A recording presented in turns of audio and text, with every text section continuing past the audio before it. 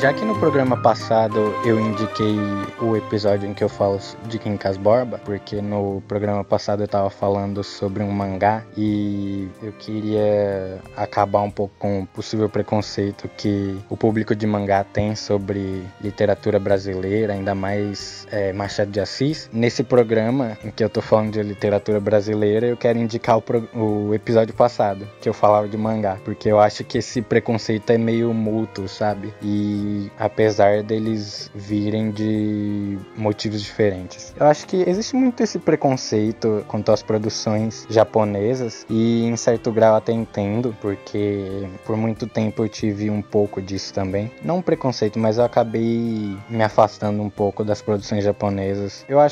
Mas eu acho que existem dois tipos de pessoas no geral que tem preconceito com produções japonesas. A primeira é a pessoa que só lê, sei lá, literatura clássica mesmo, ou nem lê nada, sei lá, mas que vê como, sabe, anime, como é desenho, aí a pessoa já tem preconceito com desenho em geral, por achar que é coisa de criança, aí quando vê o anime, simplesmente não tem interesse. E tem também aquele tipo de pessoa que até pode ter tido algum interesse em algum momento, mas pela mania excessiva dos japoneses de serem bastante machistas nas produções e colocarem, sabe, momentos idiotas do protagonista pegando no peito da mina ou coisas do tipo, as pessoas acabam se afastando dessa cultura por causa disso. E por algum tempo eu fui um pouco do lado dessas pessoas, desse segundo grupo de pessoas que eu falei, mas hoje em dia eu acho que eu tô mais para um terceiro grupo de pessoas, e talvez esse terceiro grupo de pessoas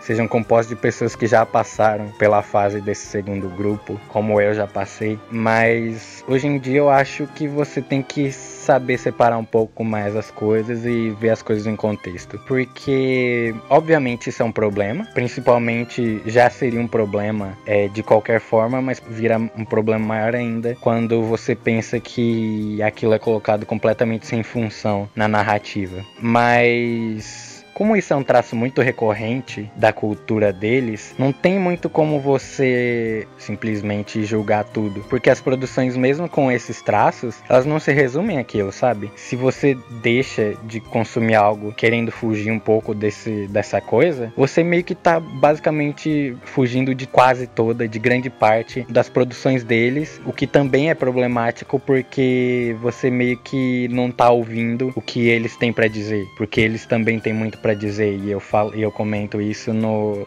episódio passado sobre o mangá, que eu comentei que ele tem muito a dizer sobre a própria cultura. Então acho que a gente tem que separar um pouco, porque qualquer produção, qualquer obra, e aí não é nem só no Japão, ela tem qualidades e defeitos. Óbvio que você pode considerar algumas coisas como obras-primas, mas no geral você tem que saber separar as qualidades e os defeitos das produções. É óbvio que tem alguns momentos que eles passam dos limites nesse sentido, mas aí entra o olhar crítico que eu falei, podendo analisar as qualidades do anime ou do mangá, tudo que ele tem pra dizer, e os defeitos, como por exemplo esse fanservice idiota, você pode pesar tudo na balança e decidir pra você mesmo se aquilo é algo que dá pra ser relevado ou não. E obviamente que isso tem um lado bastante pessoal e tal, mas acho que é legal não generalizar e simplesmente taxar todas as produções deles como se essa fosse a característica principal e como se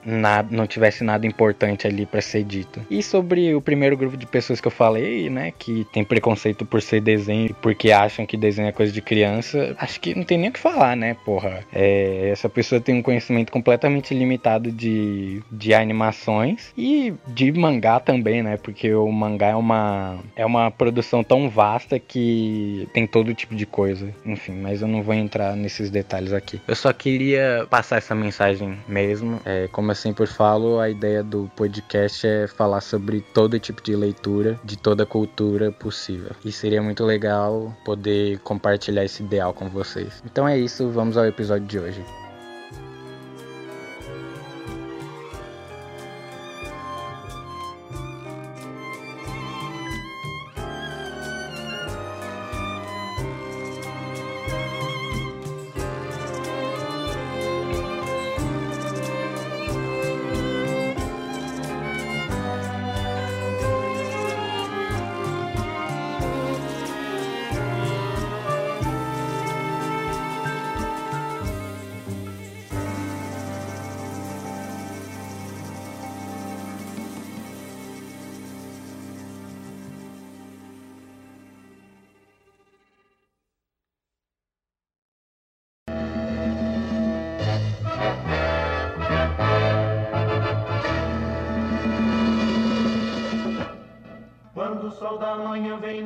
Hoje eu vou falar sobre o Bem Amado, né? O livro do Dias Gomes, que enfim, foi escrito como uma peça e tal, mas obviamente não deixa de ter seu valor literário. Basicamente, a história do livro gira em torno da cidade de Sucupira, que é uma cidadezinha pequena, e o personagem principal, o Odorico, ele tá tentando se candidatar a prefeito, e para isso ele promete construir um cemitério para as pessoas daquela cidade, quando morrer, poderem ser enterradas na mesma cidade e não precisar serem enterradas em um lugar completamente diferente, né? Então a trama vai girando em torno disso, do Odorico tentar primeiro construir o cemitério, depois inaugurar ele, e aí a trama vai ficando cada vez mais absurda. O Odorico vai tomando atitudes cada vez mais absurdas para tentar conseguir um morto para inaugurar o cemitério. Acho que não precisa nem falar, né, de toda essa simbologia que o livro traz com essa coisa do cemitério, né? Mas enfim, eu li esse livro numa edição da editora Bertrand Brasil, e no começo da edição eles têm um textinho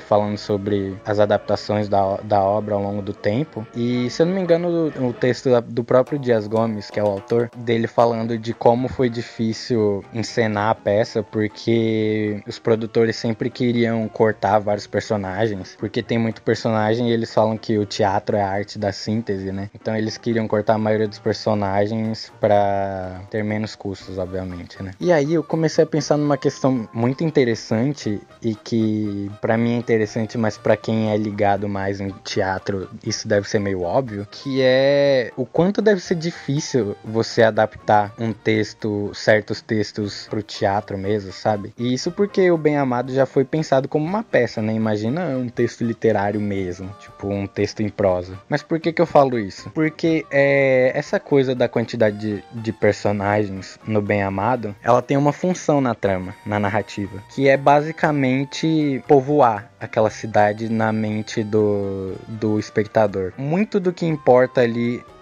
no Bem Amado é aquela cidade e toda a ambientação, e de como é uma cidade pequena. Então você precisa passar pro espectador que aquela cidade tem alguma vida, que tem gente de fato morando lá. O que o Dias Gomes faz aqui para passar isso pro espectador é justamente criando esse monte de personagens, que até muitos são bem parecidos e tal, e isso acaba funcionando também para mostrar como eles meio que formam uma massa para louvar o Odorico e tal. Mas enfim, essa não é a questão. Então eles têm essa função na trama. E quando você corta esses personagens, você elimina esse sentido. Mas ao mesmo tempo, o teatro é uma arte que depende muito do momento e dos recursos que você tem, sabe? E às vezes você não tem tantos recursos pra colocar tanto personagem na trama. Sei lá, seja por questão de não ter atores, ou por, sei lá, tempo de exibição da peça, qualquer coisa do tipo. Mas então, se você corta esses personagens, você acaba eliminando esse sentido. Então o adaptador da peça, ele meio que tem que ser ligeiro nesse sentido, para buscar outras formas de atingir o mesmo sentido, só que de formas diferentes. Aí como eu já não sei, né? Tipo, obviamente que às vezes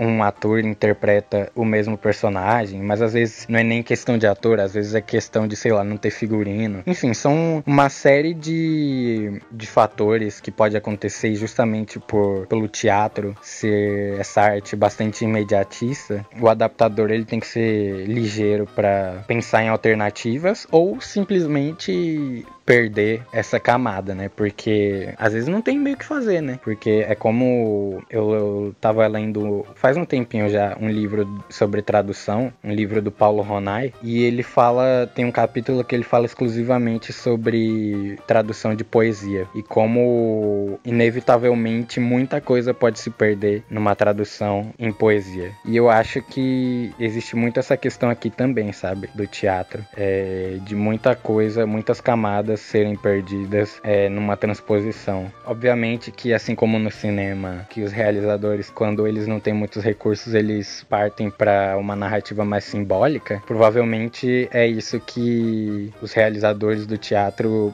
buscam como solução também. Provavelmente é isso que acontece. Porque se você não tem muitos recursos, você acaba apelando muito mais para a interpretação não literal do espectador, do que, sei lá, resolver isso de forma forma realista, entre aspas, né? Enfim, como eu disse, pra quem já é iniciado e pra quem tem conhecimento sobre teatro e tal, provavelmente essas questões são meio óbvias, mas enfim, eu não conheço muito de teatro e esse texto meio que me fez pensar nessas coisas. E enfim, eu só tô meio que jogando minhas ideias aqui. Espero que elas tenham servido pra alguma coisa. Eu acho que uma dificuldade quando se comenta esse livro é justamente você não cair no óbvio, porque ele é tão direto na mensagem que ele quer passar, ele é tão certeiro e tão ácido que meio que talvez não precise de muitos comentários sobre ele, porque a mensagem já tá lá, sabe? Ela já é uma primeira camada do livro, ela tá lá pra ser facilmente entendida, e qualquer tentativa de comentário talvez seja meio desnecessária, porque a obra fala por si própria. Mas ao mesmo tempo é meio difícil falar sobre o Bem Amado sem mencionar todo esse fato de ser uma sátira política, de que, enfim, ele critica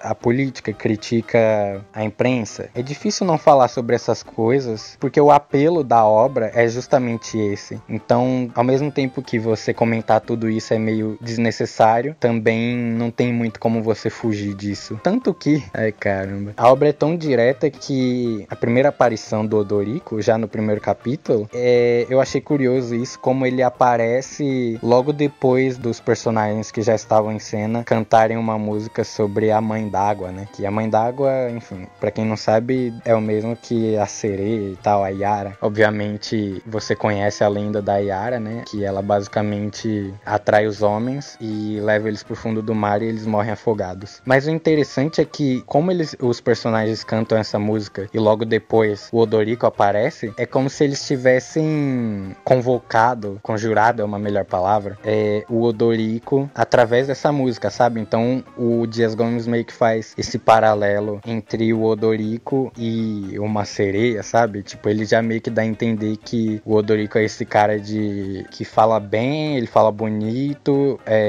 ele consegue convencer as pessoas, mas na verdade ele só tava levando todo mundo pra desgraça, né? Enfim, são exemplos como esse que o livro acaba tratando, então eu vou me limitar a um comentário raso e bobo e falar que ele é tão direto e sem papas na língua. Nossa, papas na língua, caralho. Voltei pra, sei lá, 1950. Mas enfim, ele é tão sem papas na língua que tudo fica muito hilário e absurdo. Mas enfim, deixando essa questão um pouco de lado, eu acho que o que eu ainda consigo comentar é a narrativa, que é uma das melhores partes, junto com o humor ácido do Dias Gomes, é uma das melhores partes do livro. É tudo tão dinâmico que é meio difícil você largar, sabe? Então você tem o primeiro quadro, porque o livro é meio que dividido em quadros, onde cada quadro seria meio que um capítulo. Enfim, você tem no primeiro quadro uma apresentação muito rápida de todos os personagens e do conflito central mesmo, que é a questão do cemitério, e a partir de tudo que ele constrói já nesse primeiro quadro, ele meio que vai derivando todo o resto da trama, sabe? Então existe uma sensação muito forte de causa e consequência em tudo, de que uma atitude do Odorico ou de algum outro personagem vai levando a outra até tudo virar uma grande bola de neve. E justamente por no primeiro quadro você já ter a maioria dos personagens importantes apresentado, é que torna tão coesa a leitura e tão rápida, sabe? É uma leitura rápida. Tem um outro elemento que ele adiciona depois na narrativa e tal, como o próprio personagem Zeca Diabo, enfim, outro personagem que vai impedir ele a conseguir enterrar o defunto mais pra frente na trama, quando ele conseguiu o defunto, que eu